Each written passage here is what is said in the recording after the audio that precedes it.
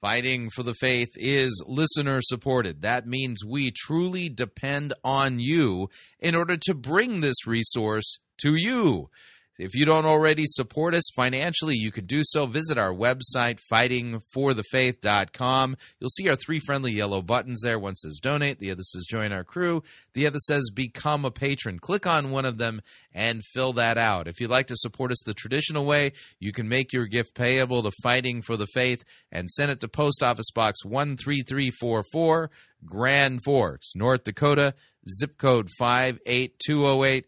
And let me thank you for your support. We truly cannot do what we are doing here without it.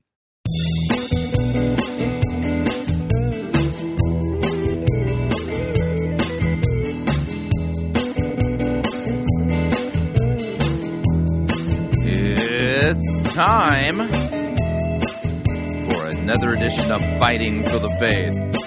Friday, May 17th, 2019. A day of celebration for me. Made it through the worst Easter Sermon of the Year contest. At least 4 of the contestants. 1 more to go. And this is going to be a tough road to hoe, but there's light at the end of this very dark tunnel.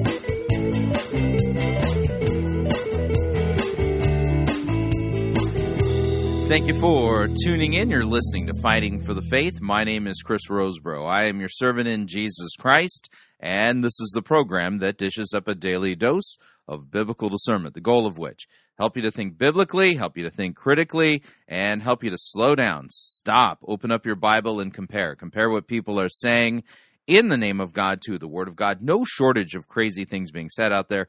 We take the time to open up God's Word, to compare and contrast what the most popular pastors, preachers, teachers, conference speakers, self-proclaimed prophets, prophetesses, self-appointed apostles and apostolettes, and those generally put forward by the evangelical industrial complex as those whom we need to be listening to, whose books apparently we need to be buying, and whose small group curricula we should be studying instead of the Word of God. Yeah, weird how that works. Over and again, we demonstrate that the steady diet of doctrine that's put forward for consumption by the average evangelical is far from biblical, far from what God's Word says. It's just generally a complete mess out there. And what we're trying to do is backfill a lot of biblical teaching and a proper understanding of God's Word in order to, inoculate you against the wolves, to help you understand what the Scriptures do say is so much better than what's being said by so many people today. It's like there's no comparison. And the idea then is we also want to save you an eternity of woe. And we mean that in the eternal judgment kind of sense. So here it is, Friday. We are at the very last installment of our worst Easter sermon of the year contest. All I can say to that is, woot, woot, and thank the Lord and sing his praise. That's all I got to say. And I don't know if I've saved the worst for last. All I know is that, wow. How do I explain what it is that we are going to be hearing? Let me put it this way. We're going to be heading down to the Net Church, the Net Church. I think they are in Tennessee. Hold on a second here. Yes, they are in Chattanooga, Tennessee. And we're going to be listening to Ryan May, who is their lead teaching pastor. And he has, no joke, for pretty much most of 2019 been doing a sermon series on the documentary about the life of Mr. Rogers. Mm-hmm. Yeah, you heard that right. And, apparently the Bible's way too, irrelevant to actually preach from that. And so the name of the sermon that we'll be listening to for Easter Sunday of 2019, delivered by Ryan May, is titled, "Won't You Be My Neighbor? We All Have Something to Offer." Mm-hmm. Yeah, and so if I understand what he said correctly, and in the sermon as I was previewing it, they've been working their way line by line, precept upon precept, working their way through the documentary on the life of Mr. Rogers. Yeah. And so Easter Sunday, they are kind of wrapping things up there. And to say that this is vapid, to say that this is lacking of any kind of biblical substance would be an understatement. But from listening to Ryan, the best way I can describe him is he sounds like a modern SJW postmodern liberal who's clearly been influenced by Rob Bell and others. I would say that the Rob Bell influence is quite noticeable. And as a result of that, he's abandoned historic biblical Christianity.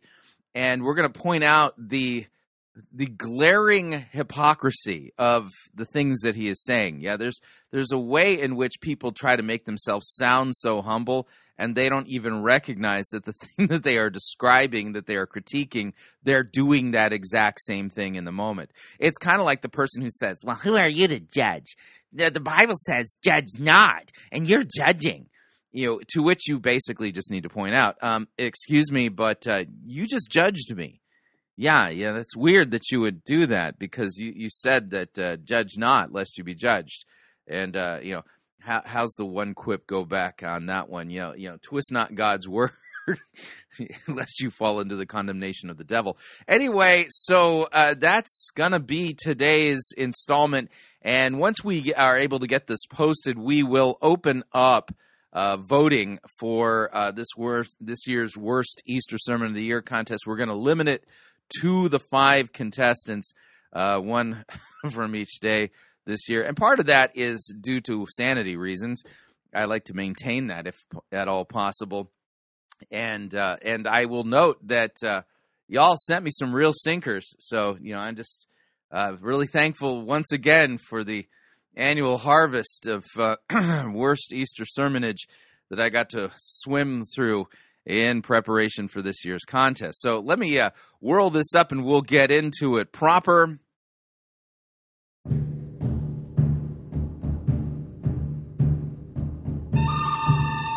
Wah, wah, wah. Wah, wah, wah. Wah, wah, wah, wah. Wah, wah, wah. The good, the bad, the ugly. We review it all here at Fighting for the Faith. We're an equal opportunity sermon reviewing service. Today's sermon comes to us via the Net Church, Chattanooga, Tennessee. Ryan May presiding. The name of the sermon, I've already given it, but we'll reiterate it here for tradition's sake. The name of the sermon is, Won't You Be My Neighbor?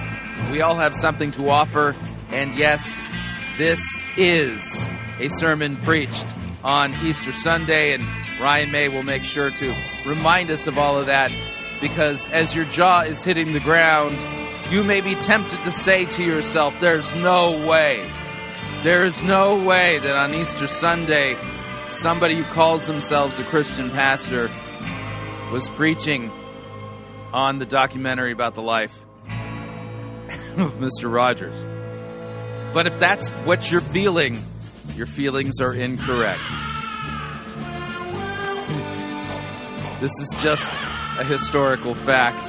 And when this is all over, you yourselves will be given the opportunity to decide who is this year's worst Easter Sermon of the Year winner in our contest that we have every year. So let me go ahead and back off on the music. Without any further ado, here's Ryan May, Won't You Be My Neighbor? Good morning. Happy Easter. See, I told you this was an Easter sermon. On his Resurrection Sunday. It is so good to be with you today. If you're new, my name's Ryan May, lead pastor of the Net Church, and we're glad you decided to join us as well. Do you like my purple shirt? Everybody like that? My wife bought this for me. She brought it home one day and said, this is what you're wearing for Easter. And so when my wife says, this is what you're wearing for Easter, that's what you wear. I did pick my own socks, though, but they're pretty good, too. Yeah. Normally you would want to begin a sermon with a biblical text, the text you'll be preaching on. And, it's Christian churches, around the globe for the last few millennia, have oftentimes begun their Easter sermons with the pastor saying, "He is risen," and people responding, "He is risen indeed, hallelujah." Things like that to remind us of the fact that Christ, conquered the grave. Kind of a big deal. It's the big story of Easter, Yeah, can you see that in the camera? Could be worse. She could be making me wear a suit today. That would have been awful. A couple announcements for you, and then we'll jump into the message today. 5 announcements. So we're going to hit these, and then we'll move on. First is Next Steps is right after announcements during a sermon. Okay. Service. So if you're new to the church, maybe you're visiting us for the first time today and you like what you see, come hang with us at Next Steps. It's right after this service in the arcade area. We'll answer questions that you have. We'll tell you a little bit about the church, and more importantly, we'll get to know you. If you don't like what you see today, just go on past that area and go out the door and never talk about this again to anyone. Be awesome. Yeah. Next thing is we've got a meetup next Sunday. So we've been doing these for the last couple months. This is how we're connecting relationally as a church right now. So if you want to go beyond the Sunday experience, beyond even Next Steps, maybe you want to meet some people, we'll be in Cleveland next week at the Old Willow Mill from 5 to 7. It'll be a potluck-style dinner, and we'll just hang for a bit there. And then we're going to do another one the next Sunday in Chattanooga, and then it'll be Mother's Day, and then we'll skip Mother's Day because nobody wants to be – you want to be with your mothers on Mother's Day maybe, or somewhere else other than. So we're going to skip that day, and then the Sunday after that will be in the Hixson-Soddy area. So those are coming. Would love to have you be a part of any or all of those. You're welcome to any or all. The next thing I have for you is At the Movies is next Sunday. So excited about this. If you've never been here for At the Movies, I know a lot of you are new to the church over the last few months. So he's been preaching for almost the whole year on Mr. Rogers' documentary, and they're going to start a sermon series called Church at the Movies. And my question is, when do they ever get to the Bible? Don't miss any of the next 4 weeks, because we are going to be showing movie clips mixed with teaching by video that is weaved together, and it's really great. And then we also serve popcorn and drinks, which is bonus. And so it's just a wonderful experience. Popcorn and drinks at church. I mean, that's probably better than the Lord's Supper, So come and invite several people to come with you. I think you got invite cards for that in your note sheets today, and then there's more at the green table on your way out if you want more to hand out. The other thing I'll mention with that is on the other end of At the Movies, we're going to be talking a little bit more about church structure and how we are organized as a church, kind of from a leadership standpoint. We talked about that before we started the Mr. Rogers series, which was a long time ago. But on the other end of the movie series, we're going to shore that up and share with you kind of names of who and what all that looks like for us going forward, if you've been wondering. The last thing I want to mention is this then. What do you want to talk about? This is our church phone number. So I want you to text today what you would like to talk about going forward. We've got At the Movies. We're going to do some things after the movies. And then after that, I'm thinking through what we're going to do, and I want your input and help with this. Why don't you just, disciple them in Christianity and, work your way through the full counsel of the Word of God? There's not like, there's a book or anything that we should be working our way through.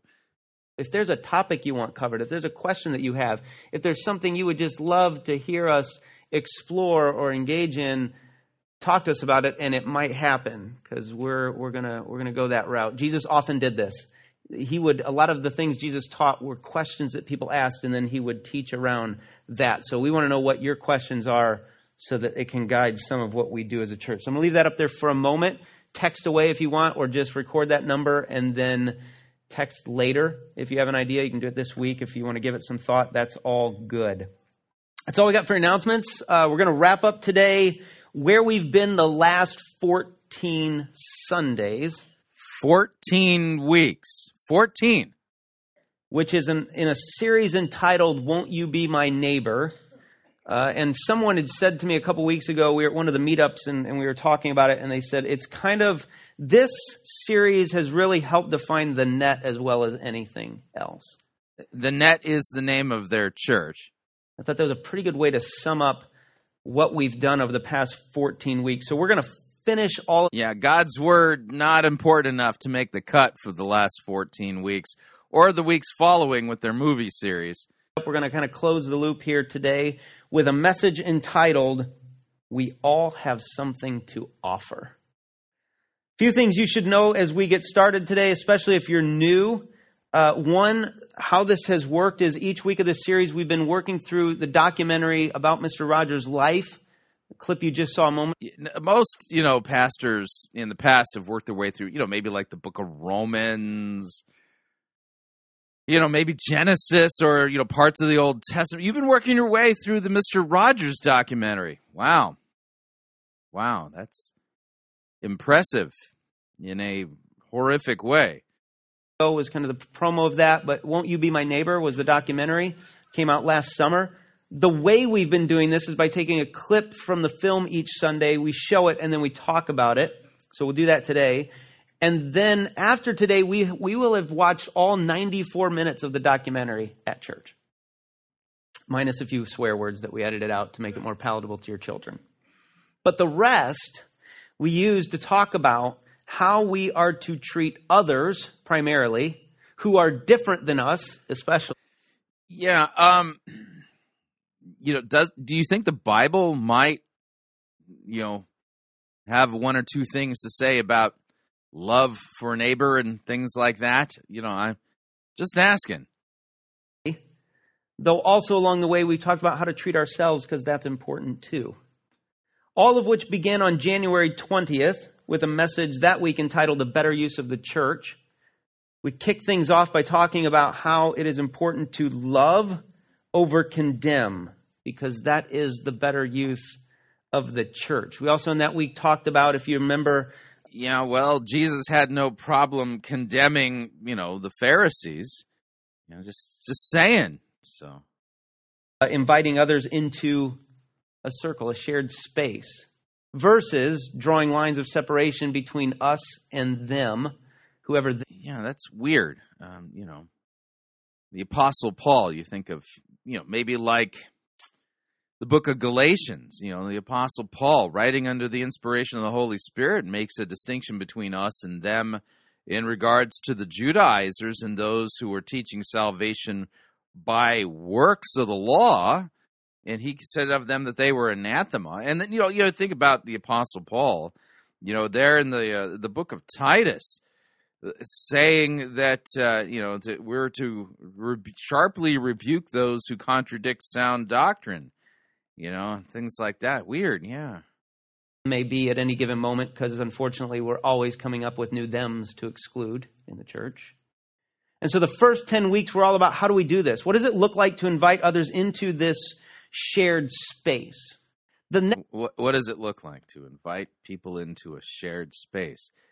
Yeah, it's weird. I thought Christianity was about calling sinners to repent of their sins and to be forgiven because Christ Jesus has bled and died for them. Something like that. 4 weeks, today included, are all about what do we do once they're in the space. So it's, they showed up. They're here. Now what do we do?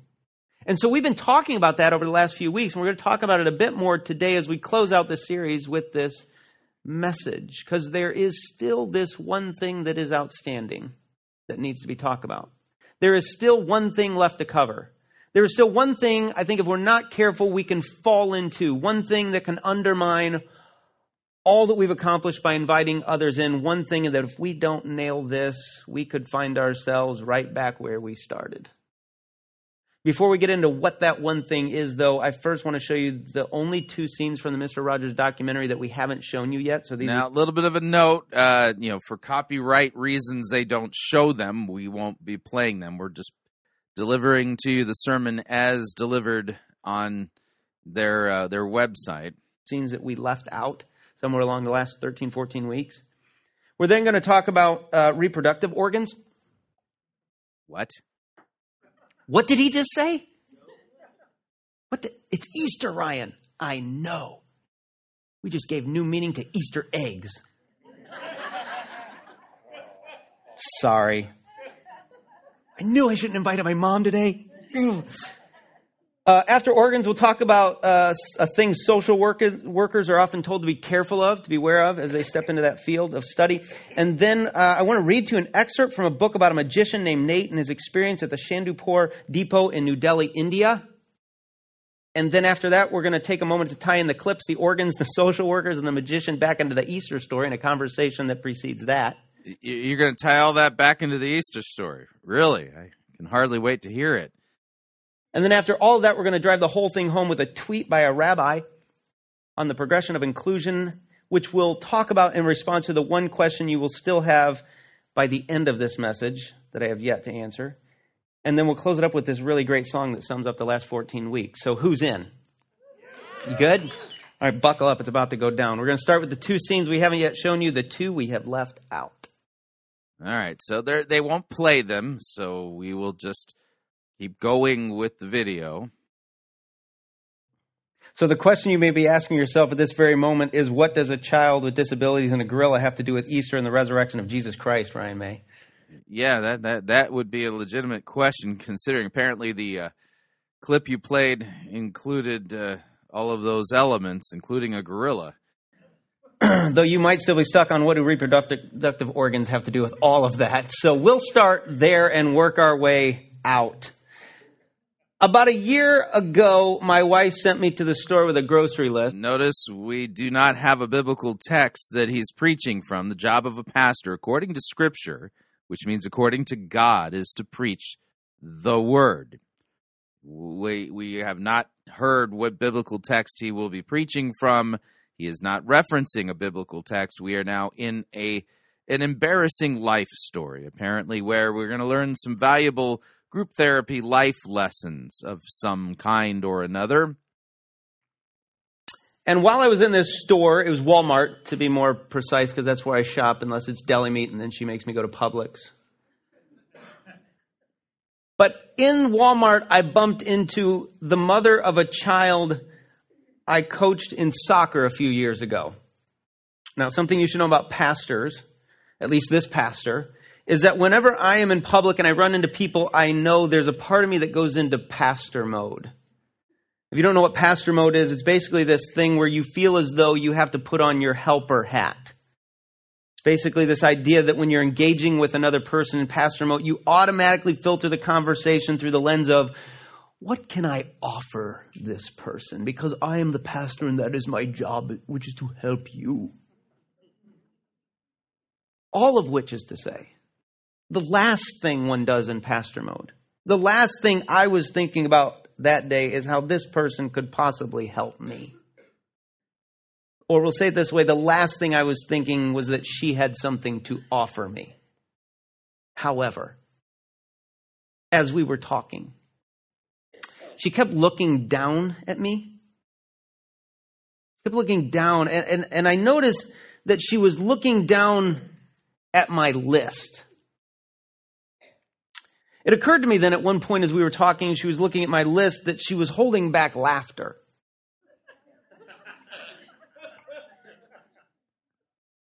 Until she could hold it back no longer, at which point she let it out.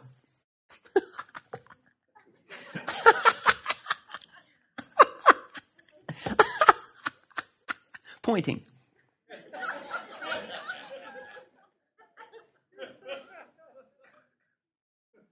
Is everything okay?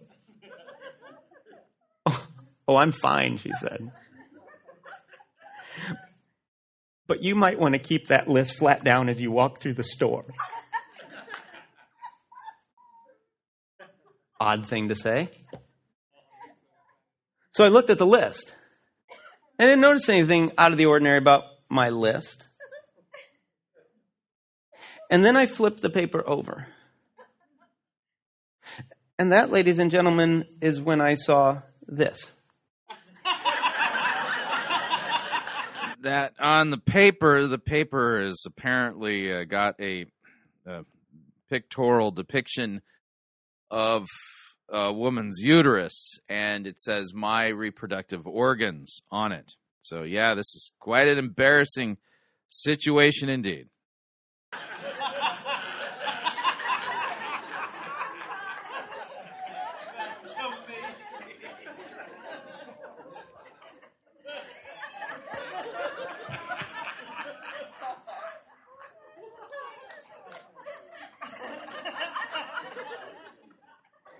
Because, see, we homeschool. And so apparently among the scrap sheets of paper available to write a grocery list on was a particular sheet that contained a lesson in anatomy. That says my uterus and my ovaries go here, if you can't read it. My testicles go.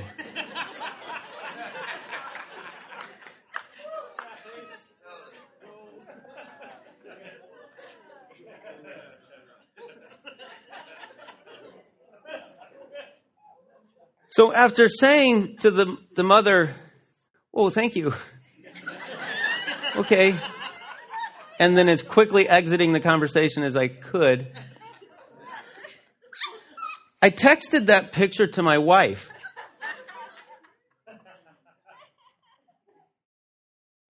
Who responded with, "LOL, you found it." I was wondering how long it would take you. Because she did it on purpose.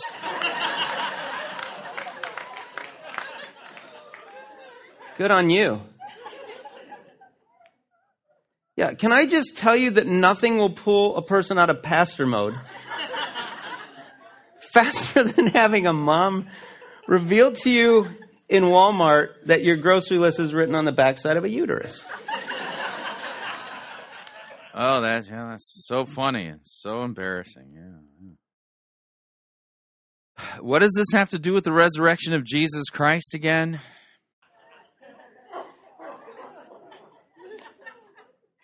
Because I'm supposed to be helping her.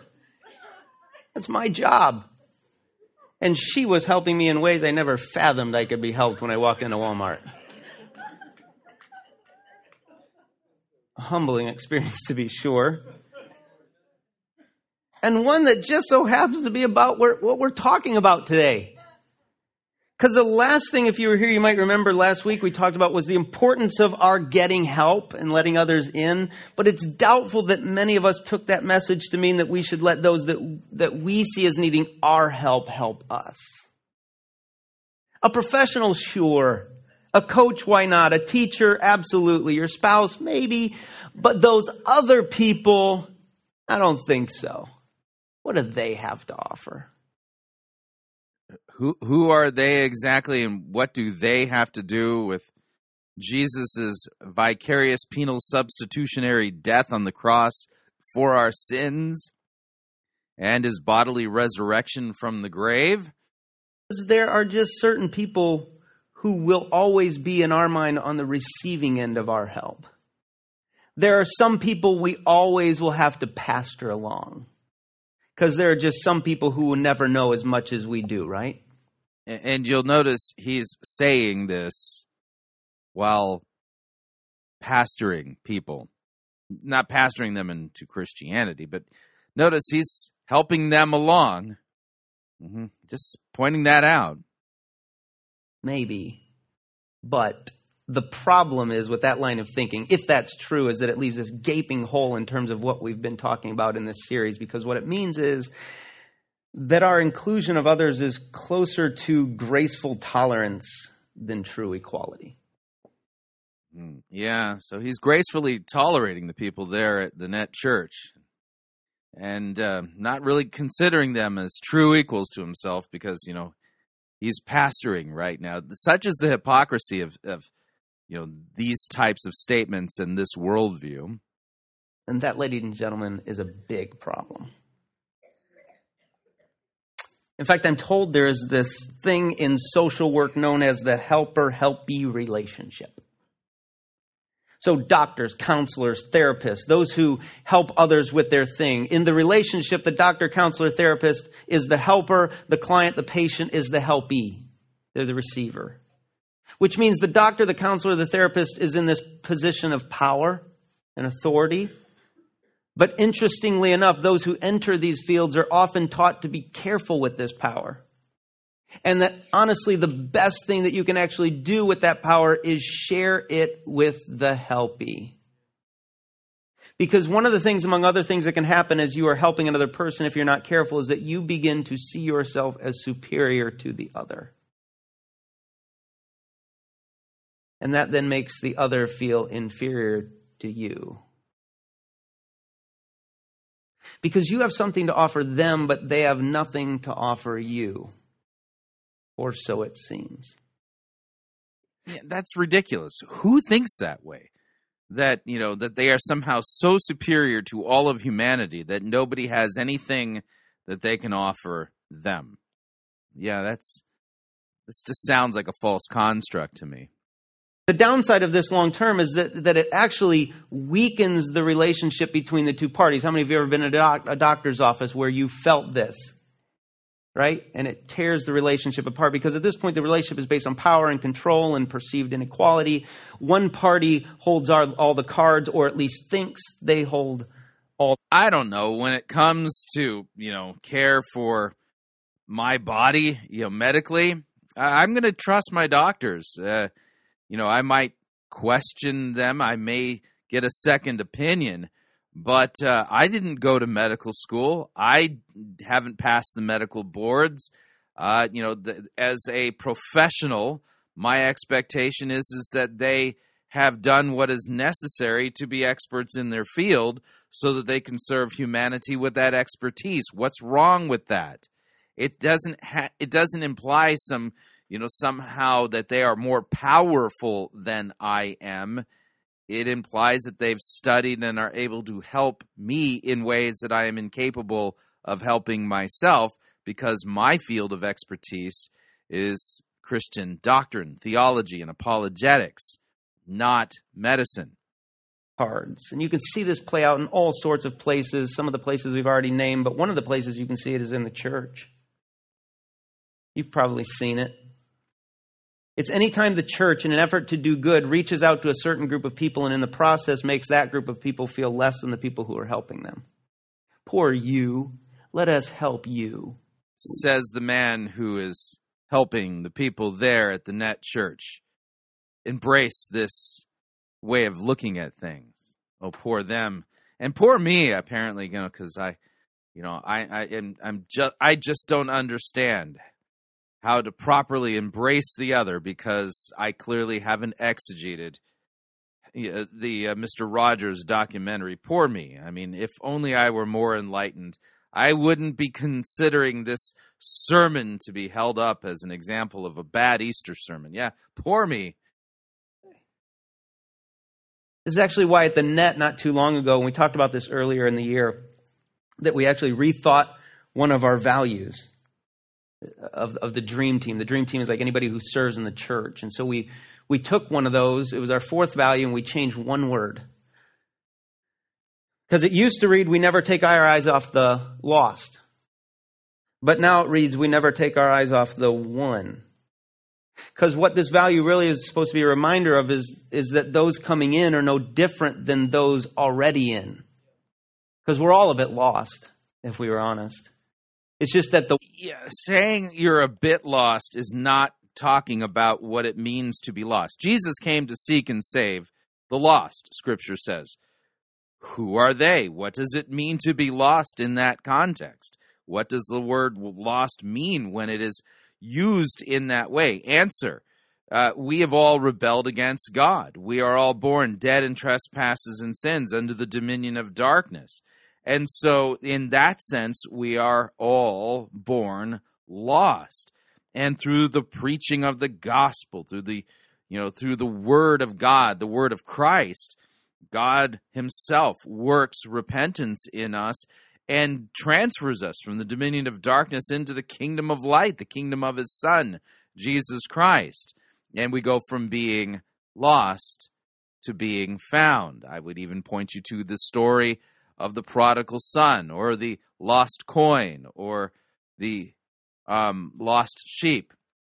There's a the Bible defines lostness when it's used in that way. And so notice what he says, well, we rethunk one of our values. We used to keep our eyes on the lost, and well, now we just keep our eyes on the one, because, after all, we're all kind of lost in one way or another, which is a complete obfuscation, complete changing of the categories of how Scripture is defining lost when it talks about those people who are born dead in trespasses and sins, which is all of us.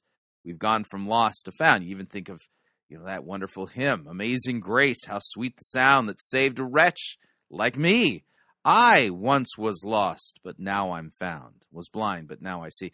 So there, you'll note that Ryan here is steering them away from the concept of biblical lostness, sinfulness, and now we're embracing some weird quasi-postmodern SJW liberalism about embracing the other and nonsense like that. Who is really no different than this one isn't yet where they should be, which is in here with the rest of us who are all trying to figure things out too. Because see, the helper doesn't always have it together either. In fact, tomorrow, I don't know of any Christian or any human being who has it all together. Not one. And they are now the ones who need help. That was the point of last week's message, right? Which reminds me of a magician, actually, named Nate, who talks about in a book entitled Here is Real Magic, an experience he has at the Shadipur Depot in New Delhi, India. I bought this book for someone else, but I was so intrigued by it that I decided to read it before I gave it to them. And if you're going to do that, you just need to be careful not to mark it up. Don't bend the pages. It's all. But you can get through a book without doing that. So I read the entire book, and then I snapped pictures of things that I wanted to remember. But in the book, it's an autobiography about this magician, Nate Staniforth. And after years of traveling the U.S. to perform in magic show, like he did magic shows all over, he lost his passion for what he was doing.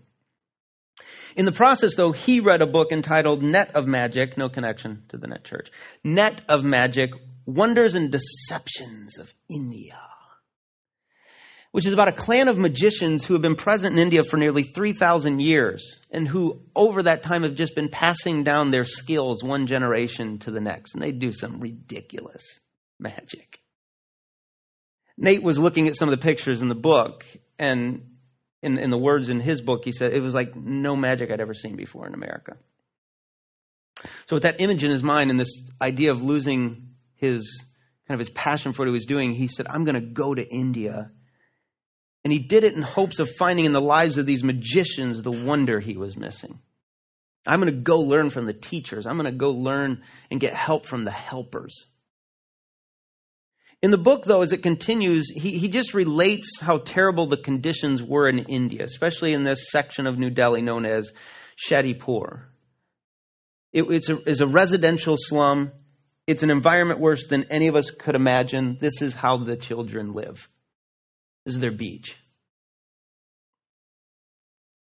But it turns out that it's here within the slum that Nate ultimately finds what he's looking for. But it doesn't come from the magic tricks performed by magicians who are 3,000 years into their craft. Instead, it comes through the people of New Delhi. The people make an impact on him. The people who reside in the worst part of the city. The people who one would think have nothing to offer. Here's how he describes his experience. He says, I couldn't stop thinking about it. Those children have faced hardship I have no biblical text yet at all. The job of a pastor is to preach the word. Dreamed of.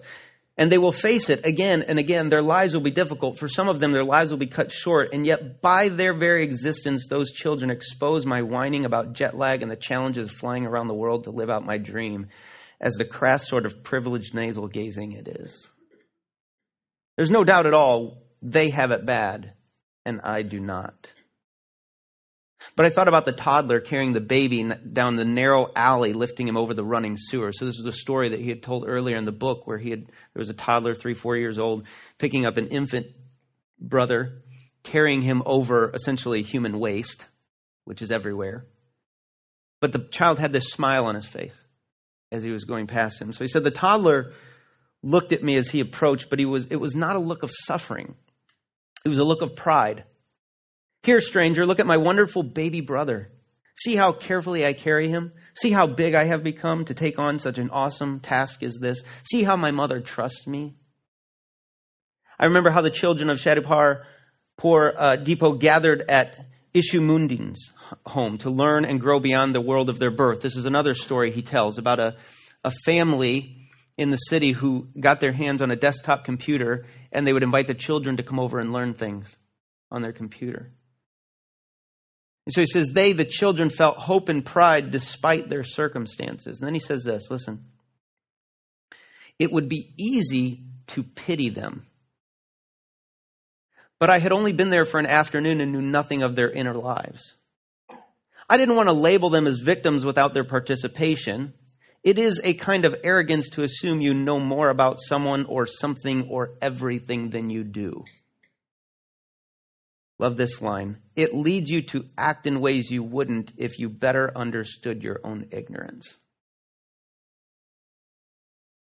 Earlier, I wrote about the way a moment of wonder forces you to expand your understanding of the world. Have you had your moment of wonder yet? Because, I'm wondering, what on earth is this guy doing? Yeah. What have you done with Jesus? What have you done with God's word? Why are you teaching and discipling these people in something other than the written word of God and the words of Christ and his actions, his death and his resurrection for our sins? Why are you redefining words like lost in such a way that people are now not embracing what the Bible says? This is a different religion altogether. It's the best way I can put it. So we're going to pause right there, pay some bills. If you'd like to email me regarding anything you've heard on this edition or any previous editions of Fighting for the Faith, you can do so. My email address is talkback@fightingforthefaith.com, or you can subscribe on Facebook, facebook.com/Fire Christian. Follow me on Twitter. My name there @Fire Christian. When we come back, the balance of contestant number 5's worst Easter sermon of the year entry. Stay tuned, don't want to miss it. We'll be right back. Sissy-oprified religiosity won't save you. You're listening to Fighting for the Faith. This is the air I breathe. This is the air I breathe.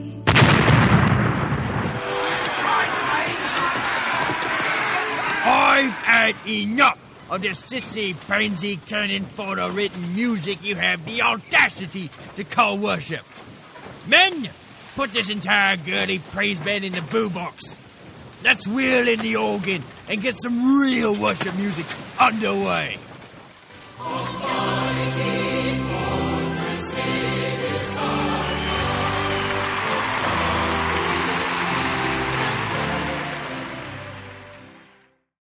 Ye be listening to Pirate Christian Radio. It's Monty Python's Flying Circus Church.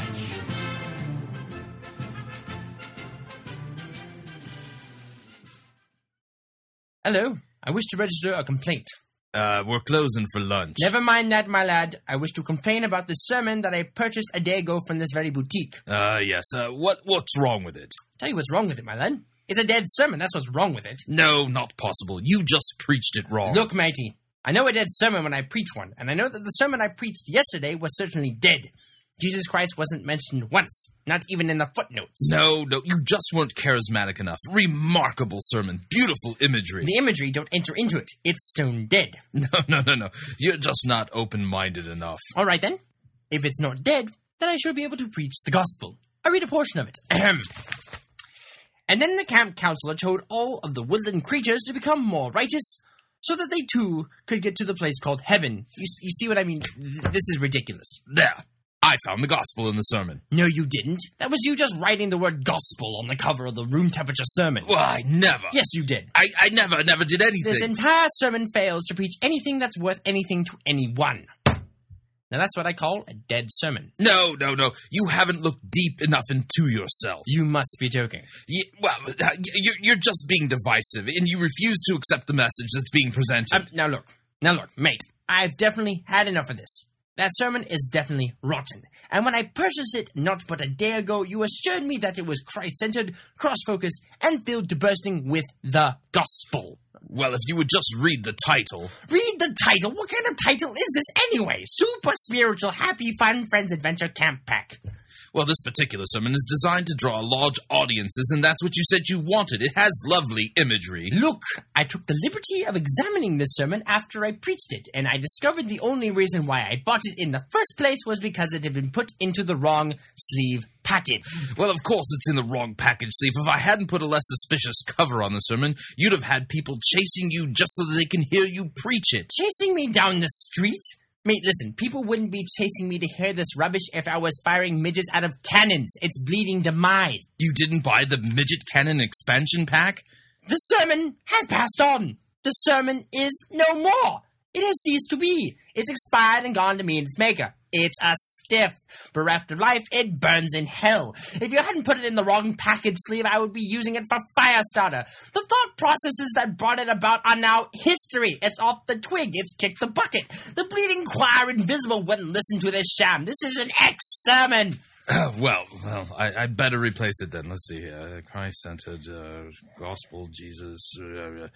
Well, sorry, Squire. I've had a look around in the back of the shop and, we'll write out of whatever it is that you're looking for. I see. I get the picture. I got a sermon here from Rick Warren. Does it contain Jesus Christ and his atoning sacrifice? Well, no, not really. Well, that's hardly a replacement, is it?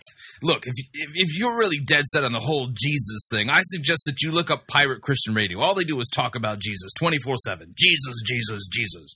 Pirate Christian Radio? Very well, I'll give them a try.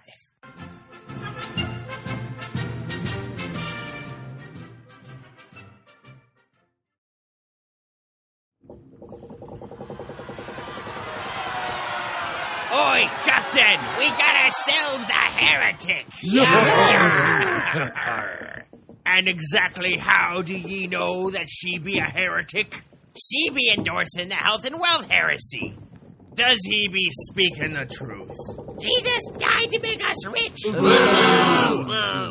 And what exactly do we do with heretics? We throw them in the boo box. No. We preach the gospel to them. What if, the heretic doesn't repent? Then we throw them in the boo box.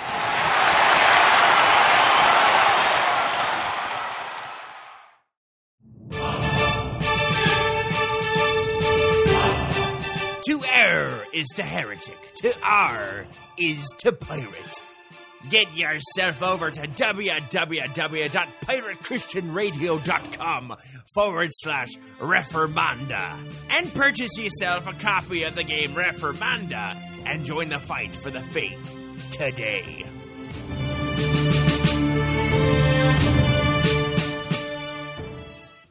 Hey everyone, it's Rex here to tell you about a product that I use on a daily basis.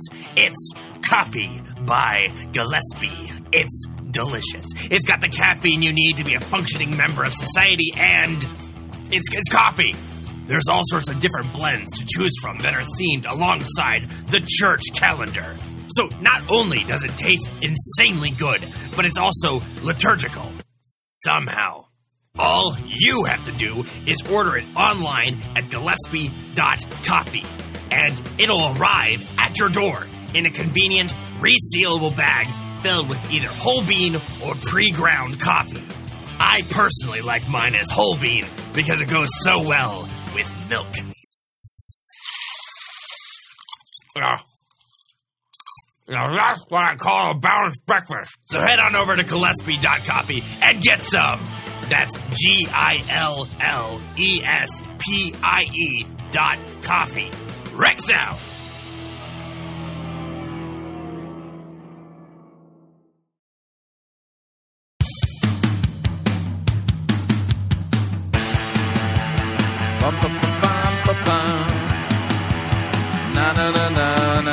All right, we're back.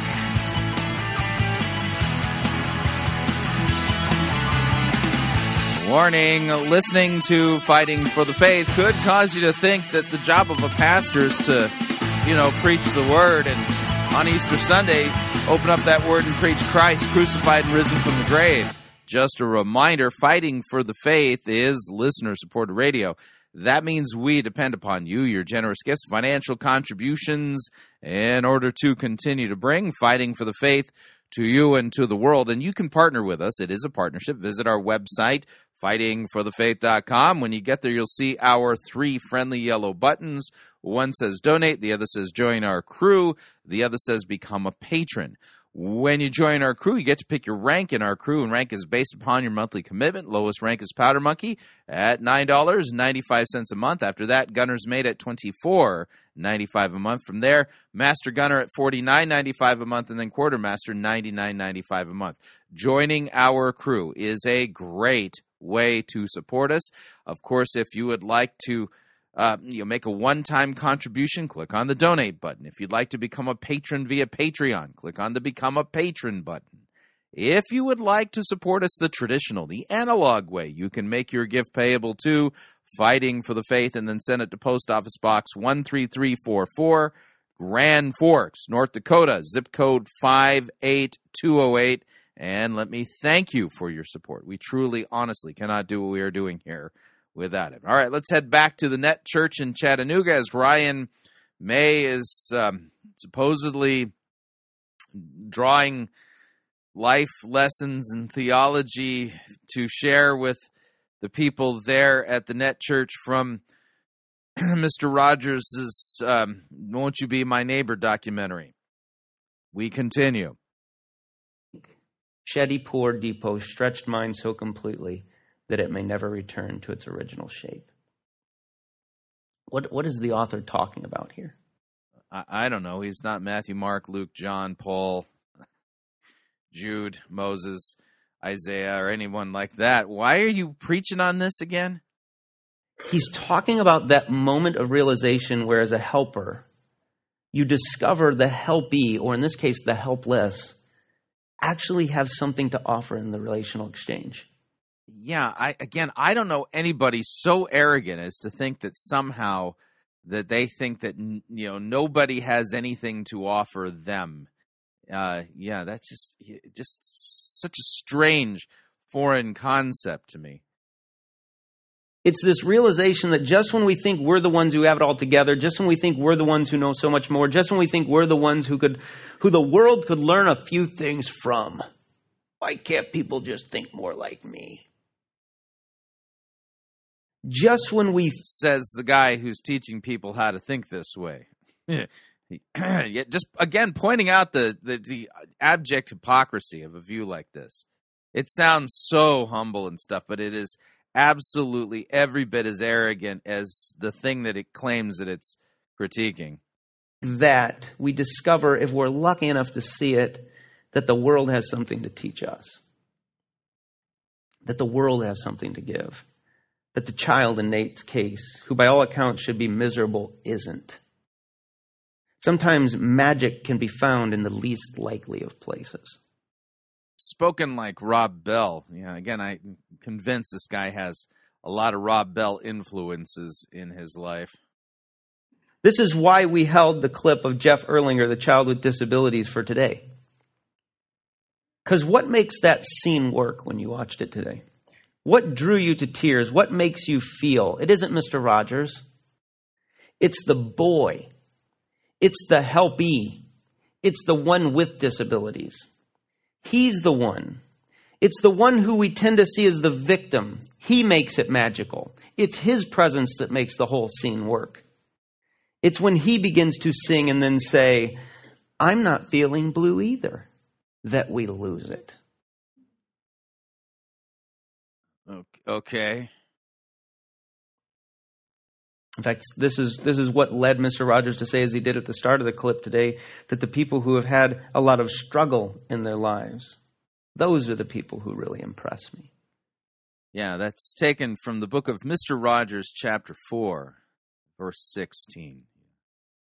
It's not the ones who have it all together. It's not the ones who put up a good front.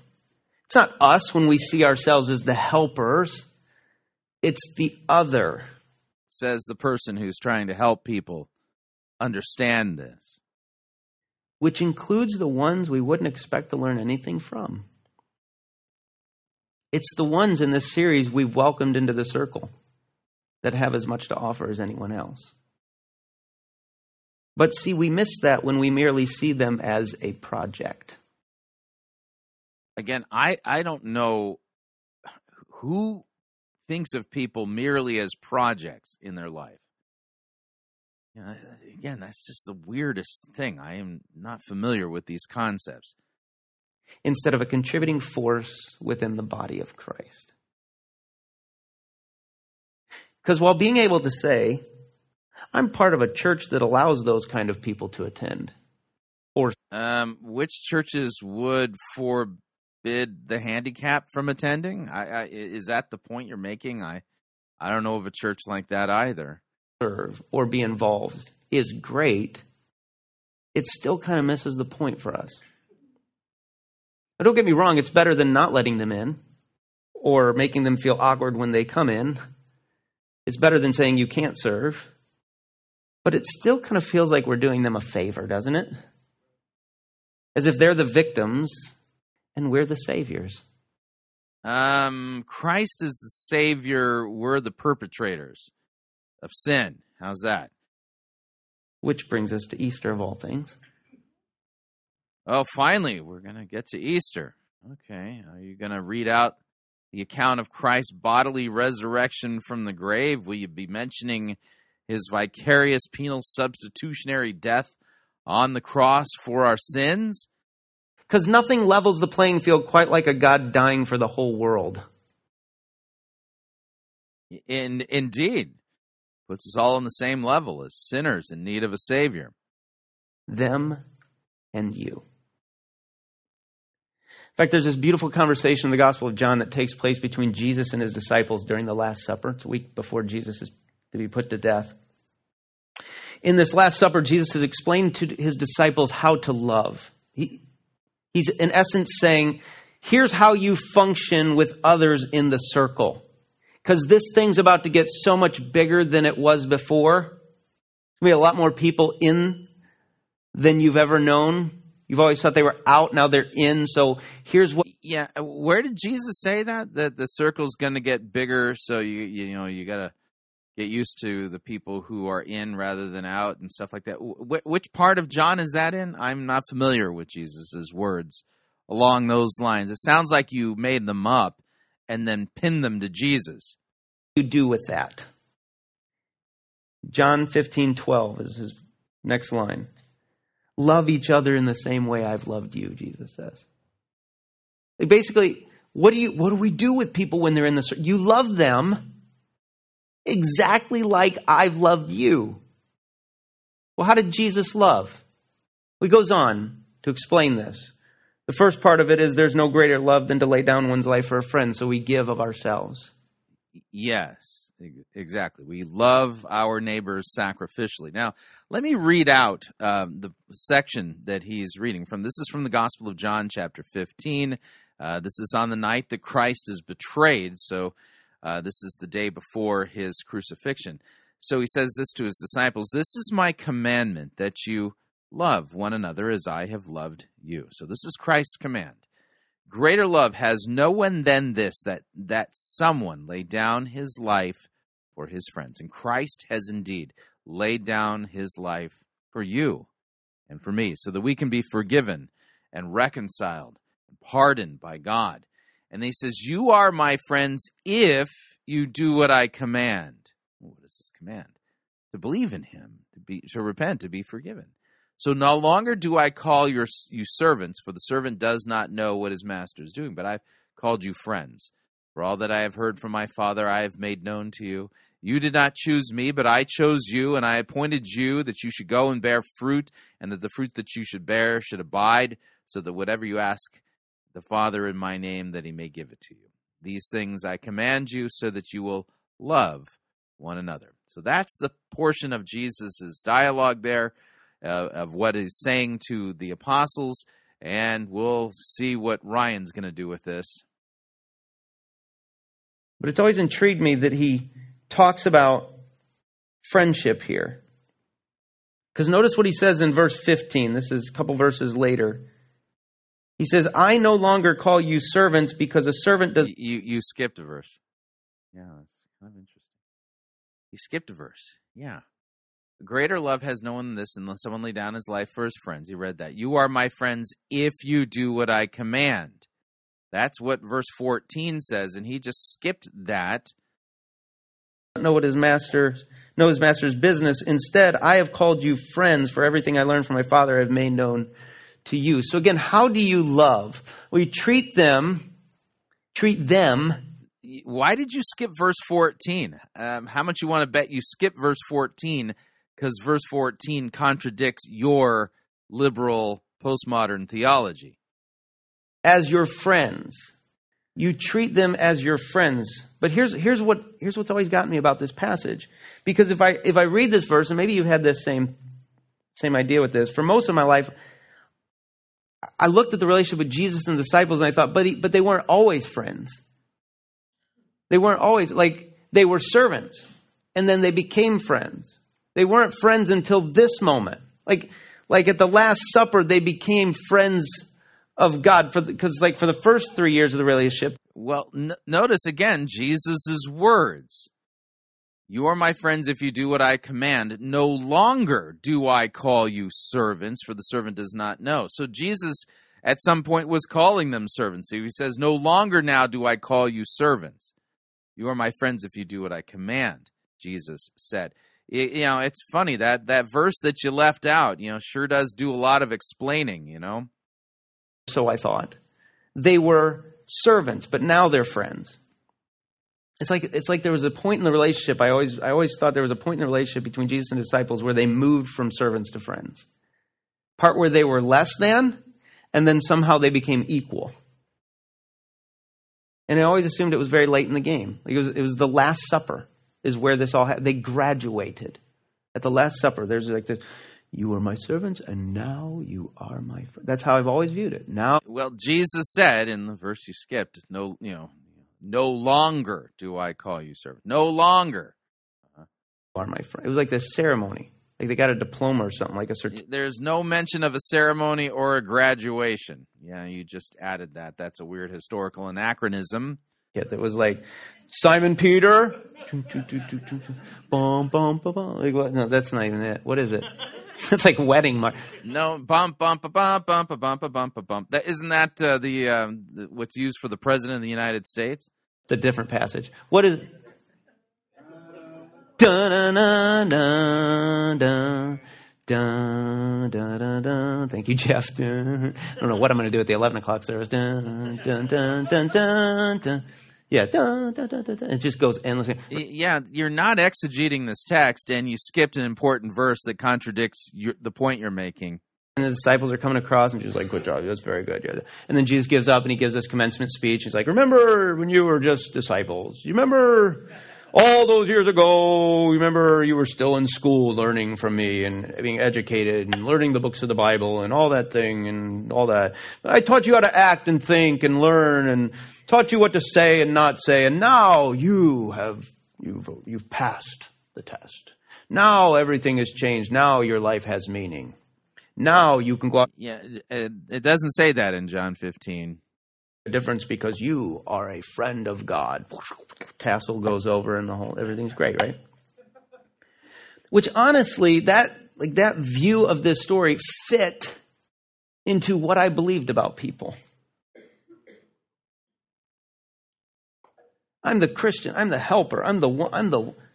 Because I grew up believing, and maybe you can relate to that. I grew up believing that I held the truth and others need to know the truth. And the truth is...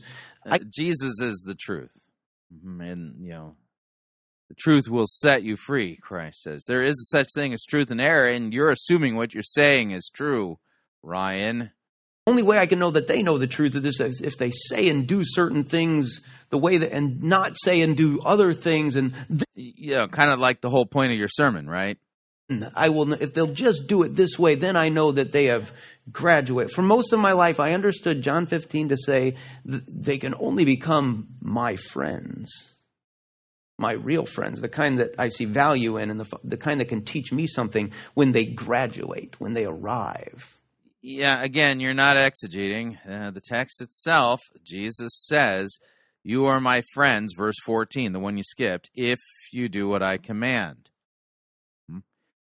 Yeah, so, again, I keep pointing out, I think the reason why you skip that verse is because it contradicts the point you're trying to make here, Ryan. Cross the line. When they come to where I am, then we are friends. When they can contribute in some way, then. Until that, though, I'm just going to continue to try to help these poor people. Which, honestly, has all my life felt like pity. I just didn't know what to call it. But it's what we do. Poor you, let us help you. Oh, they're just not there yet. Says the guy who's pointing out that these people, they need to be taught this because they're just not there yet. They need to embrace this new way of thinking that he's trying to teach them. Again, utter hypocrisy of this type of nonsense. And then something happened. Somewhere along the way, something changed. I started to see that perhaps what was happening even at the Last Supper had nothing to do with the graduation. In fact, maybe it had nothing to do with anyone arriving anywhere. Maybe it was just letting go of something for the disciples. Because here's what I began to notice. Maybe. I mean, there's such a world of possibilities. Yeah. I mean, maybe it's this.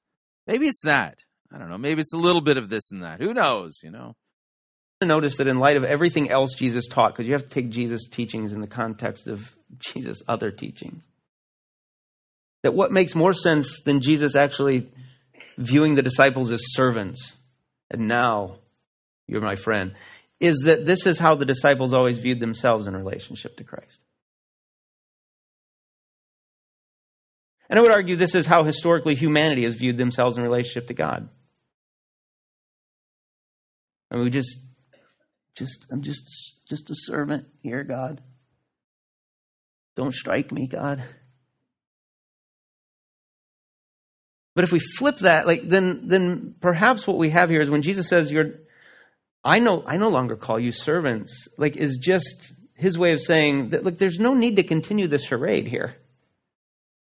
There's no need for you to think that God views you any longer. You just, this whole idea of servant, you just don't need to view it that way because he doesn't view you that way. In fact, neither do I. And neither should you in your relationship. I mean, that's just one possibility, but the problem is that Jesus said, "No longer do I call you servants." No longer. Yeah. With one another. Remember, the whole context of this is loving others. What Jesus is doing, he's declaring, as he did throughout his entire ministry, that God sees you as more than that. God isn't who you've always believed God to be. Because God wants a relationship with you. You can't have a relationship with a servant. And so what he does is, God doesn't want him here and you here. But God doesn't bring you up to here because you're not God. So what does God do? God comes down here. This is the story. He comes to us. This is why in the Last Supper you find Jesus is washing the disciples' feet. It's like he's saying, look, if anybody's going to be a servant, it's going to be me. Okay? You are not, I'm not going to force you to come to where I am. I want to come to you, and I'm going to even get below you at times. I'm going to learn, I'm going to take on the role of the servant. Because he's trying to make a point. Well, yeah, the Apostle Paul talks about that point. That whole point is made in the Incarnation regarding the fact that Jesus, although he was God, did not count equality with God a thing to be grasped, but made himself nothing, was found in the form of a servant, and was obedient even to the point of death, even death on a cross. Yeah, and we are to, therefore, because of this, consider others as greater than ourselves. That's what we're supposed to do. That's the implication, yeah. He's trying to show the disciples, because this is it. He's about to leave, and it's just them and their new circle, where all these people are going to be in it. And he's trying to show them, this is how you love. This is what you do with other people. It's all about making sure that no one feels less than you.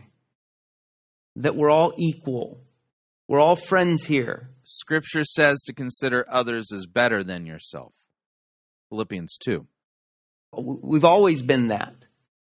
But they need to know that's how things work. What if that's what he's doing in this? What if that's what this is? What if it's not a lesson about pulling people up to where you are, helping them arrive, those poor souls? Let's try to get them to where we are in our understanding of things and our maturity. Says the guy who's trying to get people to where he is in his understanding of things. Yeah, and just pointing it out. Strange, isn't it? Yeah. It's a lesson about seeing that you're no different than them and we're all the same. And what if that's how love works? It's not about... What if? We should give it a try, I guess. Yeah. We should just experiment or something. Yeah. Who cares about, applying ourselves to the text to rightly understand what it says there? I mean, so many options here. Maybe we should try this one, and maybe that'll work. I don't know. Yeah. Weird. Pulling people up, it's less about pity, it's more about humility.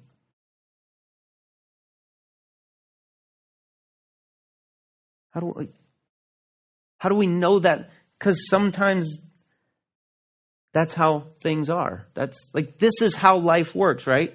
Sometimes we all do things like walk into stores with reproductive organs on the back of a grocery list. Sometimes counselors... Yeah, I haven't done that yet. ...just as messed up as their clients. Yeah, they are. They're sinful human beings, too. Sometimes those with privilege can learn from a toddler in a slum on the other side of the world. Sometimes. That's life. Yeah, sometimes, yeah. That's how it works. No one's above anyone else. No one has it all together. Scripture says, because of Christ's incarnation and his humbling himself, we are to consider others as greater than ourselves. What if the only way to strengthen the relationship is to give the power away? What if that's how we begin to see value in what the other has to offer in the relationship? What if that's how we move from graceful... What if? Yeah, again, Scripture says, consider others as better than yourselves, greater than yourselves. To true equality. By stepping out of pastor mode and taking on the role of a servant. By realizing that at times help comes from the least likely sources. What if the one thing, if we're not careful, will undermine all that we've accomplished is a sense that we always have the thing to offer somebody else? Instead... Yeah, we always have things to offer to other people. Our good works are for our neighbors. Again, this is just utter nonsense. This is just postmodern SJW musing. Our understanding of the world to include the possibility that we all have something to offer. Let's pray. Done. Oh, man, that was horrifying. So there you go. That is this year's offering. All 5 sermons are now out for you to review, peruse, and vote on. And voting will be made available once we post this podcast, and it'll be up for more than a week. It might even be closer to 2. But when this is all said and done, we'll have a live stream on our YouTube channel to announce the winner, and the voting you'll be able to do over at fightingforthefaith.com. So what'd you think? Love to get your feedback. If you'd like to email me regarding anything you've heard on this edition or any previous editions of Fighting for the Faith, you can do so. My email address is talkback@fightingforthefaith.com, or you can subscribe on Facebook, facebook.com/Pirate Christian. Follow me on Twitter, my name there, @Pirate Christian. Until next week, may God richly bless you.